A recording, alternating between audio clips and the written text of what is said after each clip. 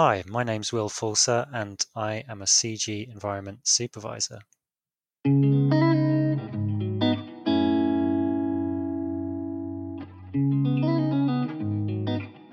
Hello, you're listening to the Five Rooms podcast.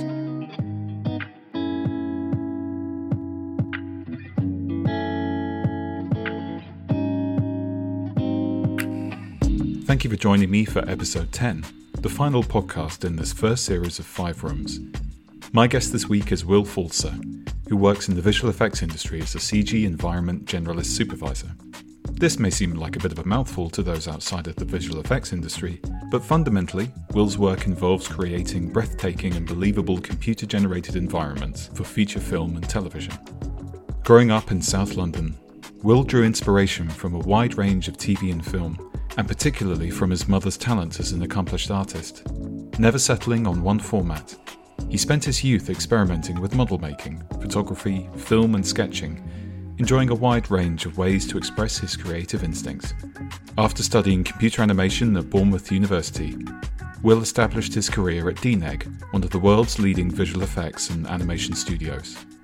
His first role was working on set capturing camera data for Joe Cornish's 2011 hit, Attack the Block. Since then, he has worked on a wide range of Hollywood blockbusters, including Interstellar, Bohemian Rhapsody, Mission Impossible Fallout, and Avengers Infinity War. Most recently, he has been involved in Christopher Nolan's 2020 espionage thriller, Tenet, starring John David Washington and Robert Pattinson on their mind-bending mission to prevent the start of World War III. Beyond the world of film, Will was environment supervisor for Chernobyl, the critically acclaimed 5-part miniseries that dramatises the events of one of the worst man-made catastrophes in history. In this slightly longer episode of 5 Rooms, our conversation covers his formative years growing up in Dulwich, the often complicated relationship between Hollywood and the visual effects industry, and resisting the temptation to express love to inspirational filmmakers.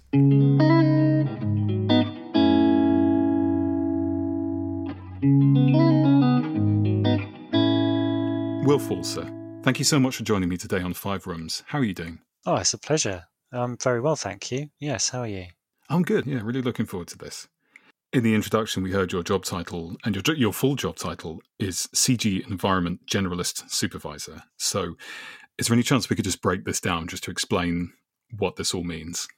Yeah, there's quite a lot to it, isn't there? I think, so CG obviously means computer generated, and then the environment part is within visual effects. So there's visual effects and there's special effects. Special effects are on-set practical effects, and visual effects are digital effects, which are what we do. And within environments, that's primarily concerned with the environment. So we don't do characters, we don't do vehicles or anything like that. We can be involved in doing set extensions or creating entire new environments that don't even exist. And the supervisor part obviously means that I supervise teams. I say I can because I don't always supervise teams. Sometimes you'll be on a project and you'll just be an artist, or sometimes you'll be a supervisor. Great. I think that's really clear. So a lot of what you're doing is you're building worlds, you're extending sets as they are. So we're dealing with the environment in which the film is kind of taking place here. Exactly, yeah. Great. Okay. Thank you for clearing that up. Just wanted to make sure we're all on the same page before we kick off. No worries. Let's start with room 1, which is early life. So let's create a space that represents your formative years. Talk me through how the space looks to you. Ever since I was little, I loved being creative and making things, That probably started with things like Tony Hart and probably to a lesser extent Neil Buchanan on Art Attack. I just loved that stuff. I found doing things with my hands and being creative, I got a real kick out of it. My mum probably had a big influence on me as well, because she's an amazing artist, like really fine draftsman or draftswoman, would you say? Draftsperson, yeah. She's got real eye for detail. That was probably really a natural predisposition to it, and my mum as well being very inspiring to me when I was little. And then I suppose as I got a bit older, I really started to take note of I used to go to this toy shop after school called Mr. Green's in Dulwich Village, and I think it's still there. In fact, I know it's still there, but I don't know if Mr. Green is still around. He was quite old when I was young, but he was a lovely man. At the back of the shop, there was the toy section, and the front was stationery. At the back, there was a woman there called Gloria, and she used to make these little Fimo sort of cakes and models for dolls' houses. And Fimo is just this modelling clay that you model and you put it in the oven and you bake it. And I was fascinated by what she did, and she was really, really lovely. Took an interest in me and saw that I was interested in making things, and so she sort of took me under her wing a little bit, and I'd make things and come and show her and see what she thought of them. Yeah, from there, I guess it just snowballed really, and games as well. I was really interested in video games when I was little because they just blew my mind that you could interact with something on screen.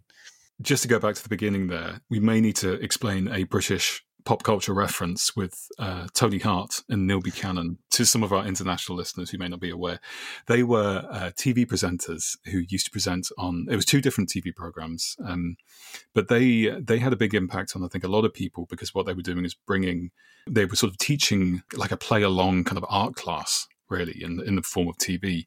Not only were they doing this themselves as artists, but they were also kind of showcasing children's artwork as well. I know that I used to love both of these people as well, hugely. That there was something lovely about sort of the gentle Tony Hart and his kind of character and his persona and what he brought. And then Neil Buchanan's a bit more kind of the chaotic, kid-friendly thing. But still, there's a lot of passion from both of them. Yeah, definitely. And I think on Tony Hart, they also had something called Morph, which was, I don't know if it was an Aardman animation, but it's in that vein, that claymation, Wallace and Gromit type thing. I think it was Peter Lord who was behind Morph, and he was one of the main people behind Aardman. Yeah. Ah, okay. There we go.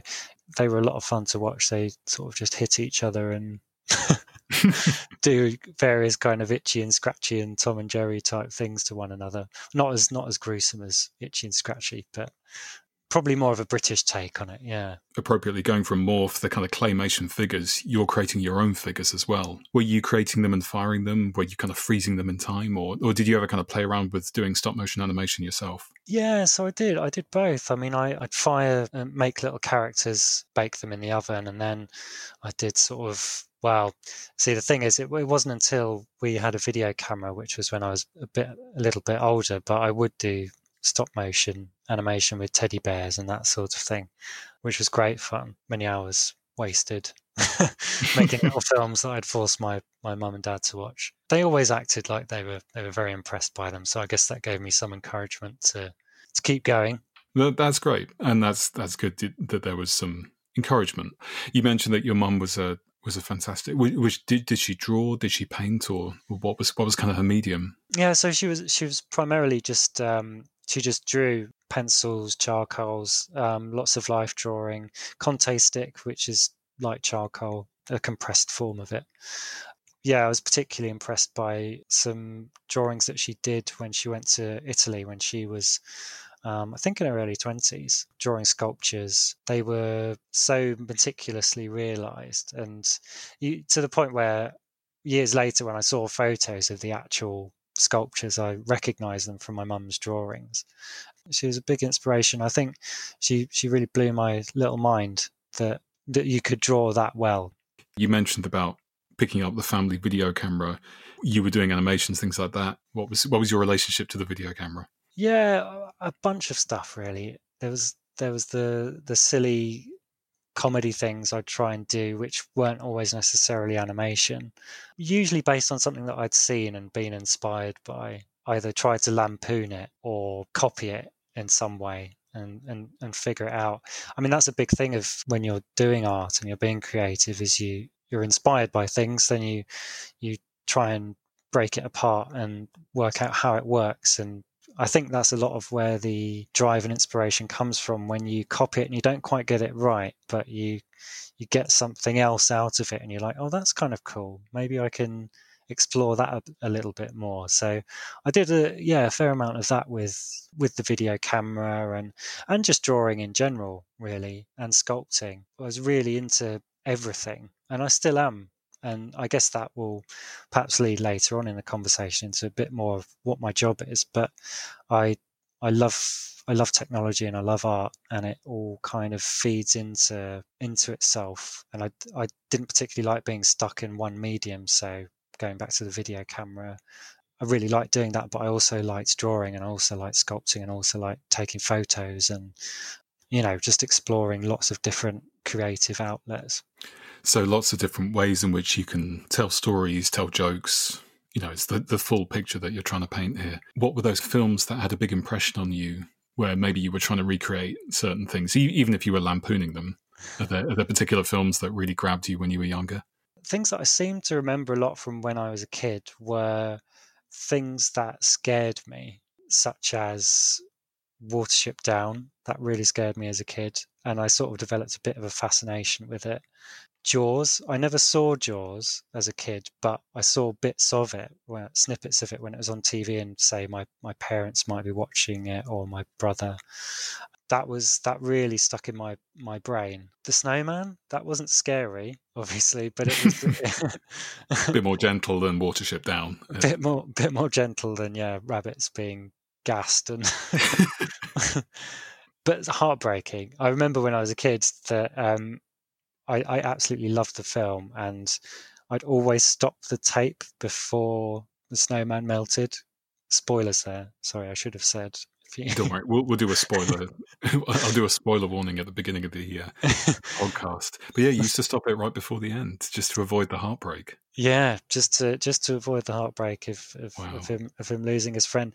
And I think that Raymond Briggs he's a genius. Like I love so much of what he's done, and I think that's really important in storytelling and for children's development as well, is to not just present this saccharine, everything's fine and it all works out fine in the end representation of life and the world around us. I think I really love that in that film. It shows that life is short and it's beautiful, and enjoy it. Probably on some subconscious level, as a child, you're picking up on, or you're picking up on all of these things that are going on, and I think it's a wonderful message that film has.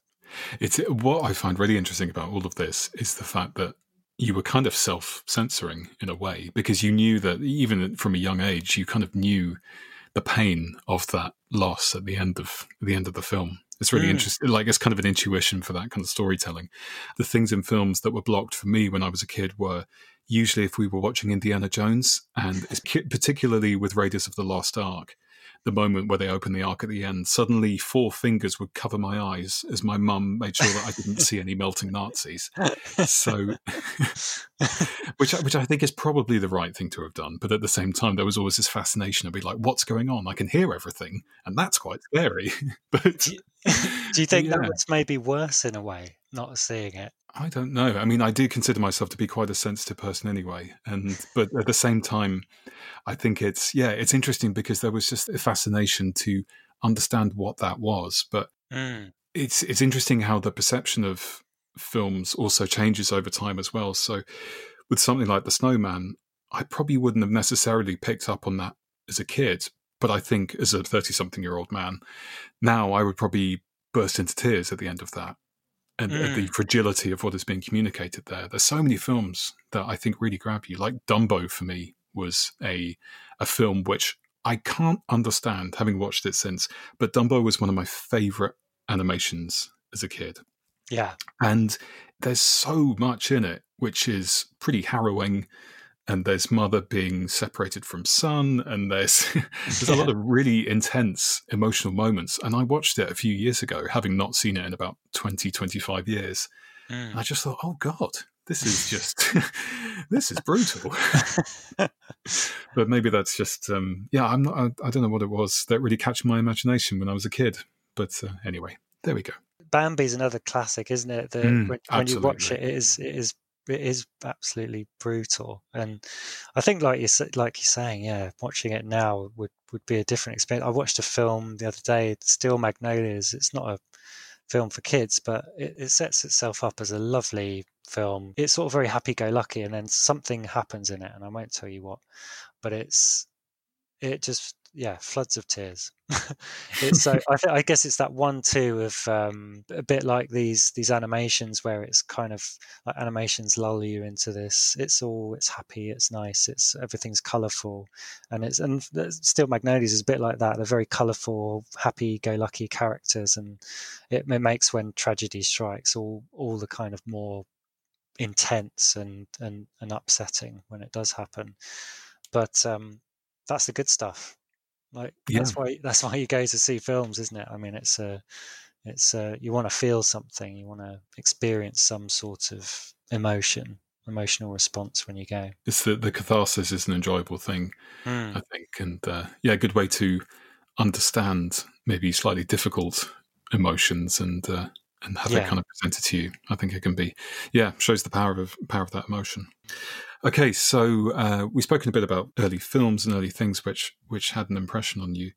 If we're going to try and recreate a space that represents your youth, I feel like we need to pick up all of these different things. We need to kind of have your desk where you're drawing and then have some clay in the corner, maybe some of the Flymo clay for when you've been modelling, the video camera maybe on the other side of the table. It feels like you're a mixed medium sort of person here. Yeah, definitely. I don't know if I should correct you, but it's Flymo, not Flymo. Apologies. Okay, it's all right. I don't know if you. The thing is, I can picture it because I spent many, many days in my youth in art shops as well, and I should know that really. I was a plasticine guy. I was Wallace and Gromit was the big influence on me. Again, I was influenced by Aardman, so I used to wear a lot of plasticine, but for me, was recreating Gromit a lot. I had so many versions of Gromit as I tried to work out how they made him. Anyway. You're part of the other gang then, like West Side Story. Morph on one side and Wallace and Gromit on the other, just clicking their fingers. Hey, that's a great animation. Let's write that down. From animation, you ended up studying 3D animation at Bournemouth University. What was your experience like on the course, and how important was it as a stepping stone to get into the industry that you're now in? It gave me the foundation to do my job, really, because I remember trying to open 3D software before going to Bournemouth. I mean, even opening Photoshop, and I was just terrified. I remember distinctly opening Photoshop and thinking, and then just closing it again. And it was in the days before YouTube and any sort of, I mean, you could buy books, on Photoshop or Maya, but it's so difficult to learn when you're just reading.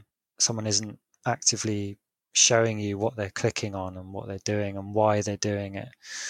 So I pretty quickly realized that wasn't the way to go. Going to Bournemouth, I applied to Bournemouth and Teesside, I think. I picked Bournemouth because it had a beach. And I think at the time it was probably a bit more revered than Teesside, but I think at the time they were the two best universities in the UK that you could study it. And so going there was brilliant because I was all of a sudden I was around other like-minded people who were really keen to learn animation and who were really passionate about it. We were all kind of varying different levels of abilities. Some people there was probably like 2 or 3 in the class who were really ahead of the game, and one of the guys who was writing his own game engine, and another guy he just seemed to know tons about 3D software and rendering. And then they were right down to sort of people who didn't know very much about the 3D software at all, like myself, but who were kind of from more of an artistic background. And again, Bournemouth at the time the course was split 50-50 between creative and technical. So what that meant was on one hand you'd have programming and then using the software, graphical mathematics, all of that kind of stuff, and then on the other hand you'd have life drawing and more creative topics. It really gave me my introduction to using all the software, and we all learnt together, me and my friends. It was great because, I mean, at the time it was still pretty niche to use this stuff. Animation and that sort of stuff was still seen as being really nerdy. I mean, it probably still is, but it's... Oh, no. Well, I think the thing that maybe shifted a huge amount in terms of the CGI industry, I think you've had, and we'll talk more about this later, but you've had a generation of Marvel films coming through. People have a greater understanding for what it means in terms of what can be done with animation and stories that can be told. So I think maybe there's more understanding than there was, because you were at university and, well, you started the course in 2006, is that right? 2000, yeah. So, in that time, there's been this large shift towards that kind of understanding and the way that the industry works, I guess. Yeah, and I think technology has become more pervasive.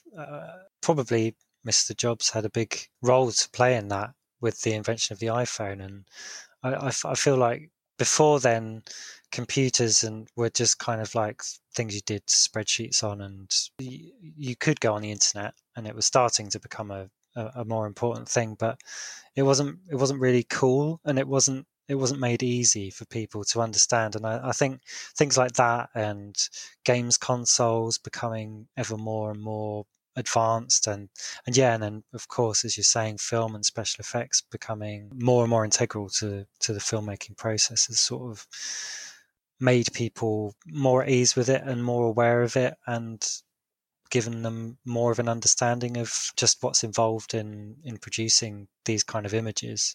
Well, we covered a lot of ground already in the first room, but let's move on to the second room, which is influences. So in the center of this space, we're going to display one key influence in your life. So obviously we're influenced by so many different things, and especially you as somebody who was interested in so many different ways of expressing artistically. But what one influence are we going to celebrate in this room today?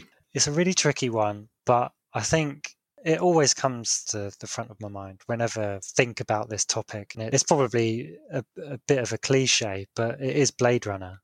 I can still remember when I very first saw it. It was on Channel 4. Channel 4 used to show all these like weird and wonderful films late night, and it was really great for broadening your mind. And Blade Runner happened to be one of them one night. And I think it was accompanied with a Mark Kermode documentary, which was fascinating. But I remember it coming on TV, and my dad sort of walked into the room and he said, "Oh, this Blade Runner." I said, "Yeah." And he said, "Oh, it's a great film." And I thought, "Oh, my dad's got good taste in films." So that sort of made my ears prick up and made me think, "Oh, okay, I'm in for something here." It blew my mind. Yeah, it was so, the attention to detail and the lighting. It's a film that I never get bored of watching because I always see something new in it, and it's such an unusual film as well. When you watch it, like the narrative it's almost like a sort of art film because it doesn't follow a particular Hollywood narrative. I know it's trying to be a film noir, or it's inspired by film noir, and it does go along those lines. It's full of so many weird and wonderful characters and unusual storytelling that you get lost in it. Well, I get lost in it when I watch it. I understand why you say that it almost sounds cliched, but it is such a work of art. It's incredible work by Ridley Scott, and there's so much iconic imagery throughout the film, from that incredible opening where you're just hovering over the city. I don't think he's ever really seen that in film before, that sort of level of this kind of dystopian view of the future. And then within the film itself, obviously iconic shots and performances. Again, there's also got a lot of mystique, I guess, behind the camera. And you've got Ridley Scott, who sort of, it's the film that he can't put down himself because of all the different versions of the film which have come out of the woodwork, all the different director's edits and extended cuts and things like that. There is just something kind of magical in there. The more you read about it, the more fascinated by it you become. There's an excellent book called Future Noir: The Making of Blade Runner. It's a big thick book, and it's written by a journalist called Paul Salmon, and he was on set. Well, he was not only on set, but he was involved in the very, very beginning of the production when it was first optioned, and it gives you like a complete insight into the making of the film. One of the things I've learned from my time working in film and being on set is that it's a miracle that any film gets made and that any films are actually good, because there's so many places that things can go wrong. Reading Future Noir, you realise that, as you're saying, it was such a troubled production, but somehow they managed to create this beautiful, almost mess in a way, but it makes sense. They've managed to make sense out of it. It's a great book. Yeah, it's really, really worth reading. It really sort of heightens your appreciation for the film as well, and wonderful bits of like Rutger Hauer writing that speech that he delivers perfectly on the roof at the end of the film. That film is an inspiration, not just visually, but narratively, and also for the creative process as well. It's very organic when you read the book, how the film developed and changed, and Ridley Scott sort of saying, I like this, don't like this, or I like where this is going, let's keep going that way. And you sort of hear from concept artists on the show like Sid Mead getting a bit frustrated with Ridley Scott, because he'd do drawings and show them to him and then do exactly what he wanted, but then Ridley Scott said, oh, not quite what I wanted, or maybe we could try this instead. And he said eventually he kind of got into the swing of it, and he really started to enjoy it, the process, because Ridley Scott was widely regarded, and probably still is, as having the best eye in the business. And you can see it. So many of his films, he's written the textbook on science fiction at least, and then rewrote it again for historical epics with Gladiator, and he's the master really with light and composition. And I don't know how you can't be inspired by his work really, if you're into any sort of visual mediums. We've spoken about the first Blade Runner. In 2017 is the release of Blade Runner 2049, and that was directed by Denis Villeneuve, which is, a different director, again, applauded in his own rights. But what were your thoughts on that film as a follow-up? I didn't like it. I mean, I don't think a sequel to the film should exist, really, even if it was directed by Ridley Scott. I think it's part of the appeal of that original film for me was its mystery, and the fact that there was just this one film and there was nothing like it. Of course, afterwards there were films that tried to be like it, but were never really managed to get there. And I feel like, unfortunately, the sequel falls into that category a bit for me. There's certainly some really nice visuals in there. But one of my colleagues, actually, he's a bit older, and he went to see Blade Runner when it came out, and he said it was just like, it was everything to an aspiring artist and then he described it as a master and apprentice type thing, where the sequel was not quite there. And I think, although perhaps the narrative is sort of more linear than the original, I think it suffers a bit, because it's one of the main things I love about the first film is that it feels a bit like a dream. Dreams are quite a big part of it as well. Deckard dreams of like the unicorn. There's photographs are almost quite dreamlike in it, when there's a picture of Rachel on the porch and it slowly comes to life for a couple of frames, and he paints light around with lots of twinkly light and shimmery caustics on walls, reflections from water. And I loved all that stuff in the original. I loved that it's so ambiguous, but it feels so alive, and you feel like you could turn a corner in this world and see the city just going on and on and on. It also does this thing which really irritates me with when people do follow-ups to films, where they feel the need to explain everything that's happened in the first one. I don't know if have you seen the second Blade Runner? Yeah. In the first film, they talk about, this is one example where Rachel has, she's questioned about her upbringing, and Deckard knows this memory that she hadn't told anyone. And he talks about that being an implanted memory. And it's just kind of brushed over, and he's just like, I don't know, they're Tyrell's nieces. There's someone just made it up. And then in the sequel, they show you the person who makes these memories. And I just thought, Why do I need to see that? The joy of the original is like they were just chucking out ideas everywhere, and Alien is very similar as well. Like with the space jockey, and the spaceship. When they discover it, they're like they don't know what it is, and they never explain what it is. It's this other alien creature that's being killed by another alien creature, and it's so mysterious and it's so fascinating. It's so scary. And then they did the same in Prometheus. They explained what these guys are, and it's disappointing. I know why they've done it, because it's like, oh, you remember that from the first film? I'd kind of just wish that they'd go with it and make up some new stuff in that universe, because you can make up anything in that Blade Runner universe and do some really cool stuff with it. And it's a dangerous game when you peek behind the curtain. You can get into sort of all sorts of trouble, and sometimes you end up with midi-chlorians. Exactly. Sometimes you end up with ways where you're unpicking the magic of the original inadvertently. I think it's a difficult balance, because I think it's good to broaden an audience. It's good to bring people in to a lore and to a mythology, but you don't want to do it to the point where you take away the mystique. And you don't want it to be so neat. Like George Lucas is really, everyone in the Star Wars universe is related to one another, and it's like, why do they have to be? Yeah. It's this huge universe where it doesn't add anything to the story. With a film that had such a big impact on you, that's always going to happen. I think I think it happens in all sorts of mediums. You've seen it happen with the Star Wars universe, with people saying, oh, that doesn't feel like Star Wars, or, that doesn't feel like it belongs in the same universe. Sometimes it's a case of, well, you're explaining something which doesn't need to be explained, something which is up for interpretation.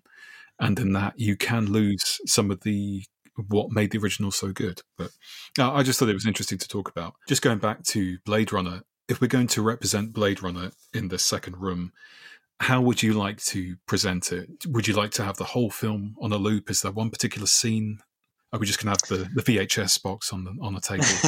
How would you like to present it? Gosh, yeah. I think the Tears in Rain scene is just it always gets me. It's beautifully shot. It's got everything in it. It's the whole film. It's the whole of life. It's the whole of existence. They really nailed that scene, and there's a reason why it's so iconic and quoted everywhere.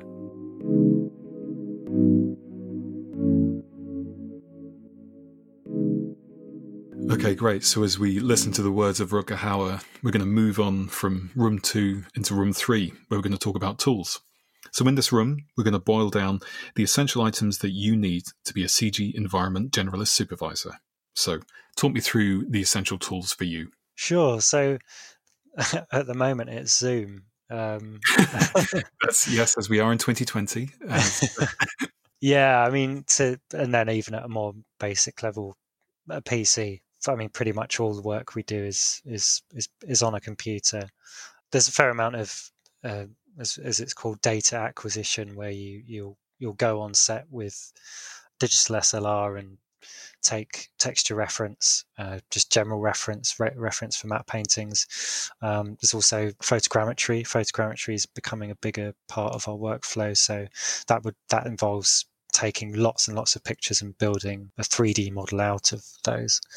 And then software-wise, my job it uses a wide range of tools, really, from a program called ZBrush, which is high detail sculpting, Maya, which is modeling, animation, scene assembly. You can render stuff in it as well. Renderers, once you've got your models, you put them into software to actually render it, which rendering involves lighting it and applying textures to 3D models. That software, there's Clarice, Houdini. Houdini also does effects, which is not so much part of our department, but it can be. Photoshop is a big part. Substance Painter. They're kind of all the main tools that I use pretty much every day. Obviously, you have found yourself as a CG environment kind of artist and supervisor and involved in creating worlds and creating environments. What are you using as, say, references for these environments? Where do you go to when a director comes along and says, okay, I want to have this particular scene? It depends on the show. I mean, that's part of what I love about my job, is it's so diverse and projects are so different. For example, you could be recreating something that existed, like I worked on a film called Bohemian Rhapsody where we had to recreate Wembley. That version of Wembley doesn't exist anymore, which I think is kind of a good thing. So I remember going when I was a kid and it just smelt of urine and was very dilapidated. Yeah, I have similar memories of Wembley, actually, of that particular Wembley. Iconic as the towers were. Yeah, it was. Yeah. The new facility is quite impressive. Looking for reference for that, you're scanning through hours of Live Aid footage and photographs that were from the time. That can be as simple as looking at stuff on the internet, or the art department for the show will probably have access to archives of photography from all sorts of different sources, whether that's the BBC or Queen themselves or whoever. Other shows, they may have built part of the set. You're basing a lot of reference on photography from the set, or going out to locations. If they haven't been able to film something in, say, the Vatican, someone will probably go out and take some reference of the Vatican or wherever it may be. If it's something that doesn't exist, kind of fantasy or science fiction, then you're trying to look at making it look believable and look realistic. So you look at how concrete ages and how different materials look with age or distress, and you're trying to incorporate those things into the design and what you're making. Some visual effects supervisors like to actually build things for real and do little practical experiments, and you can get reference from that sort of thing.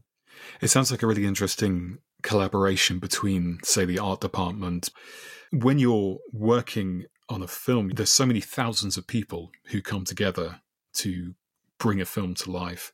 How does it feel when you're sort of part of a team of that scale? Do you ever have a sense of there being these thousands of people, or do you generally tend to stick to your core group of artists? You tend to generally be working in your bubble, in your specific department. I mean, within visual effects, there are many different departments, like the animation department, the effects department, compositing, match move, roto, prep, and us. We can do lots of different things, hence the generalist part of the job title. We tend to pick up bespoke shots, like establishing shots for sequence or that kind of thing. But we can do other bigger tasks as well, which require more direction from the environments team, where it would be difficult to compartmentalize. So it's easier to give the task to a generalist, and they can look after the whole kind of look of a shot.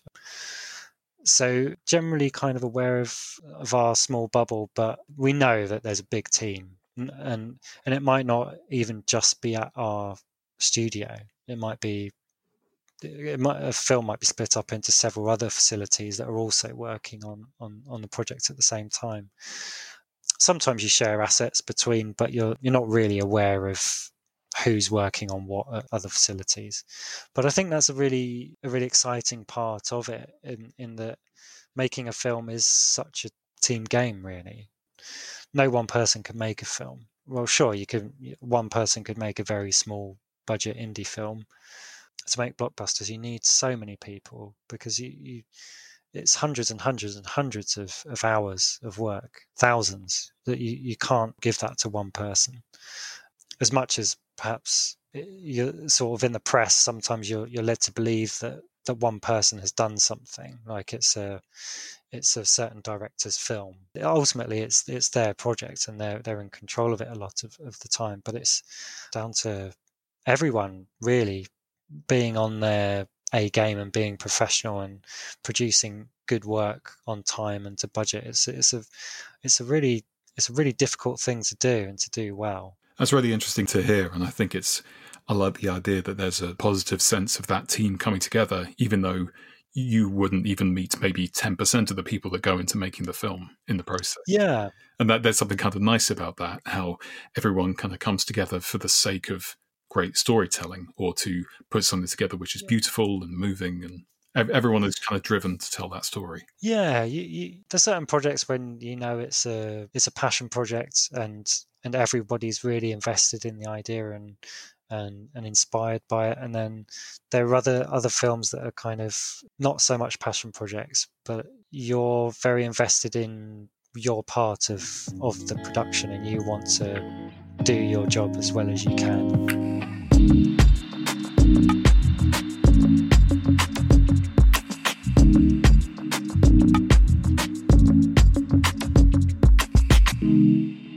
Okay, so moving on to the fourth room, where we're going to look at some of your work. Let's start by talking about film. At the start of your career, you were the on-set match mover for Joe Cornish's 2011 film Attack the Block. So firstly, what was a match mover? And secondly, just tell me about the experience of being on set. So you basically just move matches around on set for some... Oh, is that it? Okay. Wow. Just a little matchbox. That's it, yeah. It's a very important part of the process. No, there's just a little joke I like to have. The match mover, well, there are lots of match movers. The goal is when you've filmed something, you need to get a representation of that camera move into 3D. Once we've created 3D, say you've created a little character walking around and the real camera was wobbling around and moving all over the place, that creature needs to track with the camera move. Without it, it's useless. Nothing works. So it's everything is important with visual effects right up from this role, which is match move, and that was seen as an entry level position when I started.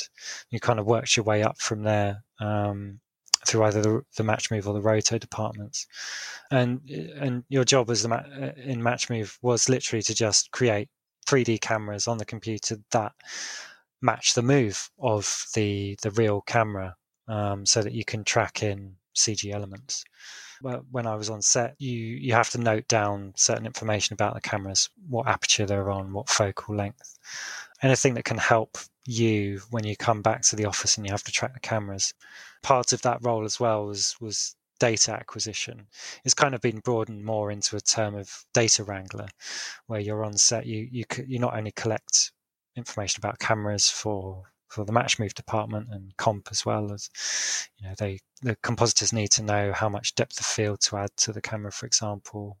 So they need to know the apertures the camera operators were using as a data wrangler. And also what I was doing on Attack the Block was capturing texture reference, which I spoke about a little bit earlier, scanning locations to get 3D representations of them. So you'd use something called a total station, which you see quite often on the street when you're walking around, surveyors or whoever using these things on tripods that shoot a little laser beam out, and it times how long it takes to come back, and then it creates a point in 3D space, and you shoot lots of different points out, and then you can create a 3D model from that. It must be quite a challenging shoot, because if memory serves me correctly, nearly all of Attack the Block is filmed at night as well. So were you on night shoots for the whole process? Or? Yeah, I was desperate to get on set. I really, really wanted to know what it was going to be like to be on a film set. Probably like a lot of people, you think it's going to be a very exciting environment, and it can be a really exciting environment. It can be a very dull and boring environment as well, because you're often waiting around for your next job, for when it's your time to do your bit. So there can be a fair amount of killing time as well. But yeah, the night shoots were really hard. I've never worked a shift job before. You feel completely out of sync with the world, because when you're going to work, you're not only going to this environment that is completely shut off from the outside world because of, they don't want to have any leaks or anything like that about what the film's going to look like, or sometimes even who's in the film, or, whatever, any of that kind of stuff. So you're not only quarantined in a way, and just by the nature of it being a film set, but it's even more so when you're on a night shoot in the Haygate estate in Elephant and Castle. So it's tough. You always have to have a sense of perspective in that you're making a film. No one's life depends on it. Well, it can do. The stuntmen, for example. You sort of get what I mean. You're not a doctor, so it's hard relatively. It's very, very long hours. You're doing 12 hours. You come home, all you're good for is going straight to bed, really, and then getting up and going straight to work again. So you don't have any time for anything else when you're shooting a film. Was there any crossover with the cast on a film like that? I mean, you had a couple of real star-making performances from people like, obviously, John Boyega taking the lead character, but you had Jodie Whittaker there as well. You know, there's some real stars in this one. I couldn't believe that Jodie Whittaker she's from Yorkshire, I think. Yeah. Because she puts on this perfect London accent in the film. And that's what she gets paid for. it blew my mind when I heard her speak. Yeah, so I mean, I spoke to a few of them. I spoke to like Nick Frost and John Boyega. Everyone was lovely. Like John Boyega was really, really, really nice guy. I spoke to him a few times on set, but it was really nice to see that he's doing so well now, because it's nice when you see good things happening to lovely people who are talented. Yeah, Nick Frost he's a really funny guy. He's very personable. And the main thing was I was just really shy. I was so starstruck by being in this environment. I think I'd probably be a bit different now. I'd probably be a bit more talkative, but I was really trying to not step on anyone's toes or get in the way of anything. Yeah, it was great for that. And Joe Cornish as well. I spoke to him a few times, and he was very personable, really nice guy as well. So you didn't steal the last Danish from Joe Cornish and disrupt the whole film? There was no issues like that. No issues like that. Yeah, he was very lovely. Actually, Edgar Wright was on set one night as well, fantastic. And he was very friendly. So that was great, because obviously I loved Adam and Joe growing up, and Shaun of the Dead and Spaced, and so getting to meet some of those guys was brilliant. That's the thing. It must be difficult not to be a little bit starstruck by people who have had a positive influence, or people whose content that you've enjoyed as well. But yeah, everyone's there to do a job on the set, and I'm sure you were thoroughly professional in that moment. Yeah, you don't want to say like, I love you, or really, something really dorky. You've got to keep that stuff locked down. Yeah, it's really difficult to know the balance, isn't it? It's like everyone's sort of seen someone famous in the street who they look up to, or they've liked what they've done, and you wonder whether you should go up to them and say, I really like what you've done, you're great, I love you. You don't do it. Well, I don't anyway, because you think they're probably on their way to Sainsbury's or something. They don't want to be bothered, and it's they've got stuff to do, and they're probably sick of people coming up. And not that this platform necessarily has the widest reach yet, but I should apologise to Eddie Izzard, because just before lockdown I got really excited because I saw Eddie Izzard in the street, and he's an absolute hero of myself and hero of my family as well. We all love his comedy. And then when I saw him in the street, I got really excited. And we did a distanced selfie, but I think he was clearly wanting to be elsewhere. But, yeah, so sorry, Eddie, about that. That was unintentional. That only came from a place of love and admiration. So I am one of those people. Absolutely. I'm sure I listened to a podcast actually where he mentioned doing socially distanced selfies. Oh, really? Yeah. Oh, God. And there was this strange blonde bearded man who he got really annoyed. And I think he's thinking of taking out a lawsuit or something. I think I remember that. I better get some sponsors for this podcast so I can make some money and pay those legal fees. I saw Richard E. Grant in a Pretz once, and I really, really wanted to talk to him because I love Withnail and I. Yeah, it didn't seem right. He was very engaged in picking out what sandwich he wanted. So when you're working in the centre of Soho, as you do, you must come across so many of these iconic people kind of passing through, and actually just through your offices as well. There'll be days when people like Christopher Nolan just walks past. Do you ever cross over with the directors in that sense? In when you're working in the office, the directors will tend to just meet with the visual effects supervisors, who they're kind of running the whole thing for the whole visual effects side of things. So I mean, there are times when you go into meetings with them. Before we went into lockdown, we'd have chats via not Zoom but sort of equivalent software if they're based in LA or Canada or wherever the director may be. Like they may be doing reshoots or that sort of thing. I would imagine in the process that a director's time is so precious as well, because they are just making decisions all day long, having people come up, so their time will be so precious in terms of being able to give to the film. Everything has to go into the film. Exactly. Yeah. There's a lot of pressure, as you say, a lot of responsibility, a lot of weight on your shoulders, I think. Obviously, we mentioned Christopher Nolan just then, and most recently you've been working on Tenet. But also, if I look down your IMDb profile, we can see that you've worked on massive blockbuster films, including things like films from the Marvel universe.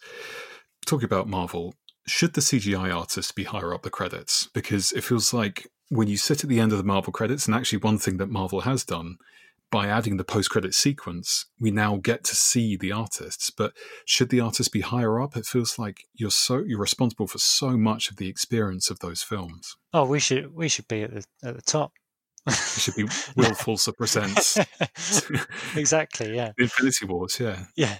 I think Hollywood has a very strange relationship with visual effects. It's quite often you hear directors say, "Oh, we haven't used any visual effects in this film. We got it all in camera," and it's become a bit of a dirty word, I suppose. People might see a film that gets bad reviews, and a reviewer might pick up on there's a lot of visual effects in it and more spectacle than narrative or whatever. Mark Kermode's done some good stuff to raise awareness of just how many hours go into productions, and not just him as well. I mean, there are a lot of actors as well try to give VFX its due.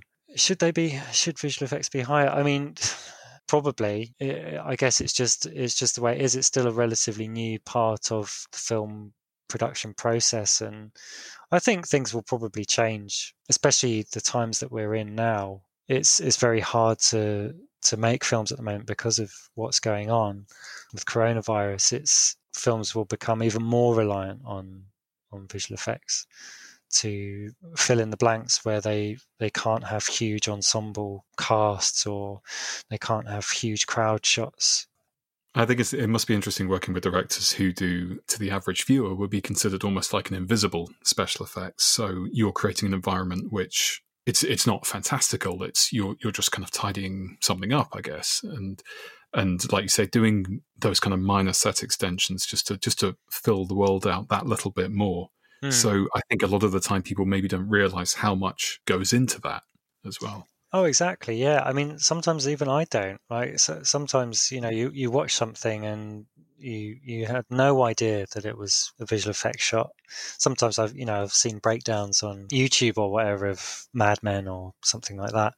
And you think, oh, wow, that was done on green screen. I can forgive people of course, for not knowing. And there's so many seamless effects that you would never know were effects. There's things that you wouldn't even think of, like someone's collar was up in a shot and they didn't notice, and then it's cheaper for us to fix it rather than get all the actors back in, dress the sets, do all of that stuff and reshoot it. I think unfortunately everyone noticed Henry Cavill's top lip for the Justice League film. That was that was unfortunate. Not so seamless. Let's move on to talk about your work in TV as well. We were talking about environments and creating environments. Last year, you and your team won an Emmy for Outstanding Special Visual Effects in a Supporting Role for Chernobyl. And firstly, congratulations on that. It is just the most incredible looking show. How did you go about recreating the environment of a nuclear reactor, and what kind of research were you able to carry out? It's so specific, and it's something which really existed. And yeah, where do you begin on a project like that? It's a dream project to work on, really, because the script was amazing. You could sort of tell that it was going to be special because everything that had been shot looked great and everything felt so authentic. And so the pressure was really on for us as well. Within the environments department, we were doing a fair amount of matte paintings, which is a really old technique where people used to paint on glass and they'd have it in front of the camera and film through the camera. They'd paint, a castle or whatever it may be. That's part of what we do, but we do it in Photoshop. And then we also have a 3D element as well, where I was building part of the reactor that had been destroyed. In terms of approaching it, lots of reference, lots of stock footage from the time. The art department had loads of great stuff. you found yourself on weird corners of the internet full of photographs from helicopters and newsreels. It's a bit like being a detective, trying to piece together as much information as you possibly can to make it as close as you possibly can within the time you're given.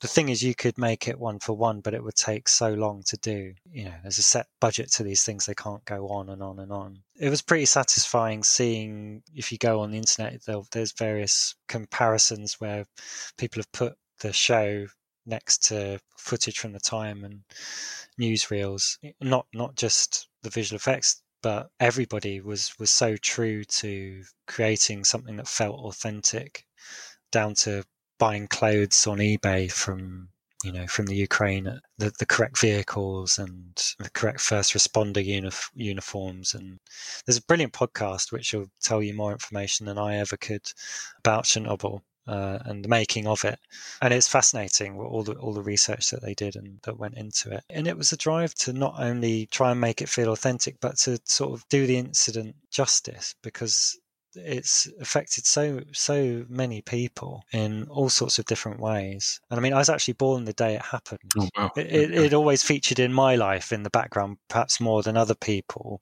in the UK. But this is 26th of April 1986 that this happened. That's the one, yeah. Everybody wanted to really do ordinary people justice, because it's similar to what's going on at the moment with doctors and police officers, and they're trying to keep society running and functioning. Yes, they're doing their job, but people are losing their lives to help the greater good, and it's a very humbling thing. And I think that's what I felt, and I think a lot of other people felt when we were working on it, that the untold story of ordinary people's loss and how important it is to give them a voice. And I know the show creator was also really focusing on lies and how they can make situations so much worse. It feels applicable to lots of situations, really, when people aren't willing to take responsibility for reasons, saving face or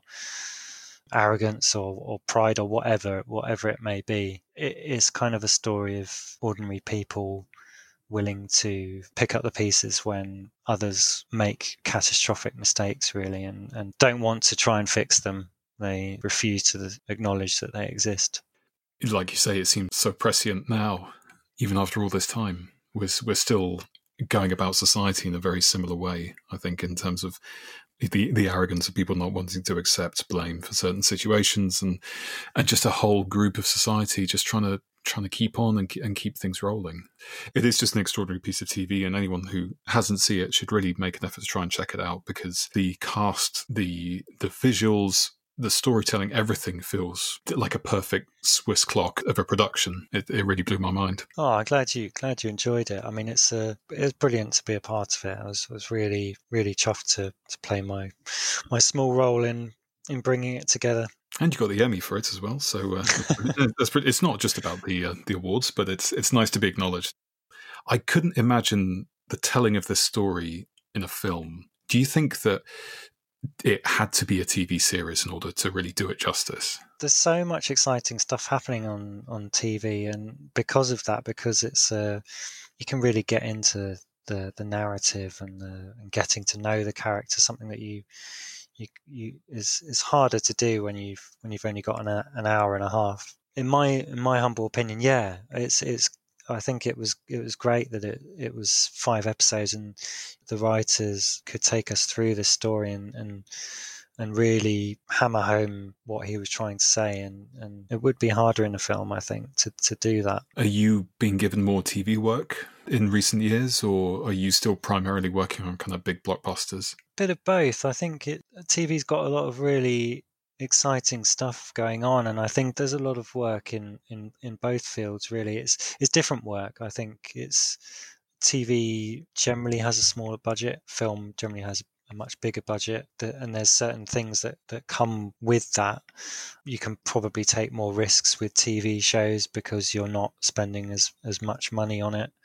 Got platforms like Apple and Netflix and all the rest, who are sort of sinking money into productions and to keep people subscribing and interested in their platform, which I think is great, because it allows there to be this sort of freedom creatively. You look at Netflix and you've got such a wide range of different programs. A lot of them look as good as feature films. You wonder what's going to happen as well with theatres and coronavirus. And I know they, for example, released a few films that were due to be released at the cinema over streaming, and they did really well. And it's kind of a bit of a worry for theatres. Are movie studios still going to want to release stuff into theatres if they can release it straight to streaming and make more money? I think they'll still exist, both of them. Obviously, people will still make films and people will still make TV. It just might shift around a bit where we see them. Films that have been released recently, they've done relatively well, considering. It does seem like there's still an appetite for people to still go out to the movies. You can have the best sound system in the world, but nothing can really recreate the experience of being in a theatre and having that theatre audience response as well. Recently, my first cinema experience post lockdown was going to see Tenet, the new Christopher Nolan film, and that was brilliant. It felt exciting to watch a film again at scale. I've loved the convenience of having Netflix and other streaming services are obviously available, but in terms of the air and the space and that sense of an audience watching a film and an audience, a room full of people figuring something out, or a room full of people laughing, eventually when a comedy gets released.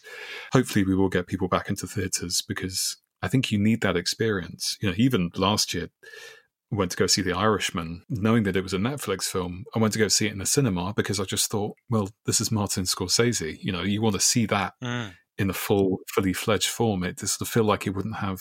I haven't watched it on the small screen, but it was brilliant on the big screen. And I think it gave it room to sort of breathe. But maybe the advantage of being at home is that you can pause it, because obviously the film's 3.5 hours long, but that's personal preference and the comfort of which people operate. But yeah, I totally agree. I mean, I love going to the cinema, and I love that you're just focused on the film, and you can't do that stuff. Like, you can't look at your phone. Well, you can if you're an arse. If you're a terrible person. Or a doctor, to be fair. Yeah, true. If you have an important role. Sorry, I shouldn't do such a sweeping judgment. In which case, that's absolutely fine if it's an emergency. But it's but yeah, I mean, it's great to go out and watch a film with lots of other people. You feel that energy, and it's what makes it so special. And you all come out, and if it was a great film, very occasionally, you get a round of applause, and people loved it. Like, I remember going to see Get Out, and everybody we loved it in the theatre and clapped. And it's very rare that people clap in a British cinema. But I was just about to say, in a British cinema, every experience I've had seeing a film in the States, for example, has been, there's been a lot of audience participation. It's a very different experience. It's great fun. I don't necessarily want it for everything, but in a British cinema, the idea of applause is extraordinary. Yeah, and it's great when you come out and you hear everyone's really excited and they're talking about it, and certain bits within the film, and it's, you don't get that really when you're watching at home. Well, I think if we can have a model where you have people like Netflix commissioning whatever they want, really, and going down these interesting avenues, finding new talent, trying to find that next exciting thing, but also with their money, they can do a cinema release as well. I feel like that model would be great, because not everyone can get to the cinema. People have commitments, people have childcare. There's a lot of things that may prevent people from being able just to casually go to the cinema. So I feel like if there's a model which can satisfy both, then that could be a really exciting future. Definitely. There's no reason why they can't coexist. Okay, so we've come to the final room. The final room is our gift shop. Will, I'm going to give you a 5 rooms tote bag, and in this bag you get to choose an object for the listeners to take away with them to remind them of their experience today. What are you going to offer in the 5 rooms gift shop? I think it's got to be Chernobyl, or Chernobyl, as the French guys at work pronounced it. Which sounds so much more musical and romantic. I think it's probably been my highlight of my career so far, and it really was an absolute pleasure to work on it. And I think it's such an important series to watch as well. It's the sort of project you dream of working on, in a way that I used to dream that I'd worked on Blade Runner. I kind of have a little bit of that feeling now of working on something that was received so well and went down so well critically and with audiences and stuff, and a show that I really enjoyed watching. And I remember watching it, and I don't know if you have this, but sometimes when you watch like a disaster film that's fictional, you have this moment and you think, oh, thank God it's all made up. I had that moment in Chernobyl, and then I realized it was real and it happened, and I didn't have that wave of relief, and I was like, oh God, it really brought it home. So we'll have a copy of the DVD and the Blu-ray in each one of these tote bags. We'll make sure that everyone finds some time to watch it, because it really is an extraordinary series. Well, Will, thank you so much for your time today and for taking us through your 5 rooms. Oh, it's a pleasure. I could talk films with you for hours and hours. I know. That's the trouble, is that we could go on, and we very often do. Yeah. So usually we will go and see a film, and that will be the point at which we have to stop talking, because we have to watch another film, which we'll then talk about, and the cycle continues. But yeah, it's been really good fun today, so thank you very much. That's been great. Thanks again to Will Fulcer for speaking to me. Well, what a first 10 episodes this has been. It has been a real pleasure to be able to share many hardworking and creative, talented individuals with you. As I said in the intro, this is the final episode of this first series. But the good news is that it isn't the end, just a brief intermission. Even as I speak, future guests are clambering to appear in Series 2. And by clambering, I mean they're being politely asked. However, there are already a number of interviewees signed up, so I hope you can join me again in the not-too-distant future. Finally, I just want to say how grateful I am to everyone who has appeared on the show so far, and for the positive feedback which people have sent my way in response to the show. Every email, every WhatsApp message, and every comment that you have made has been saved in a special folder on my computer for me to treasure. So to you, dear listener, I say thank you. Thank you for sparing your time and your mind. And I hope you join me again for Series 2 of 5 Rooms. This is Oliver Card. Take care.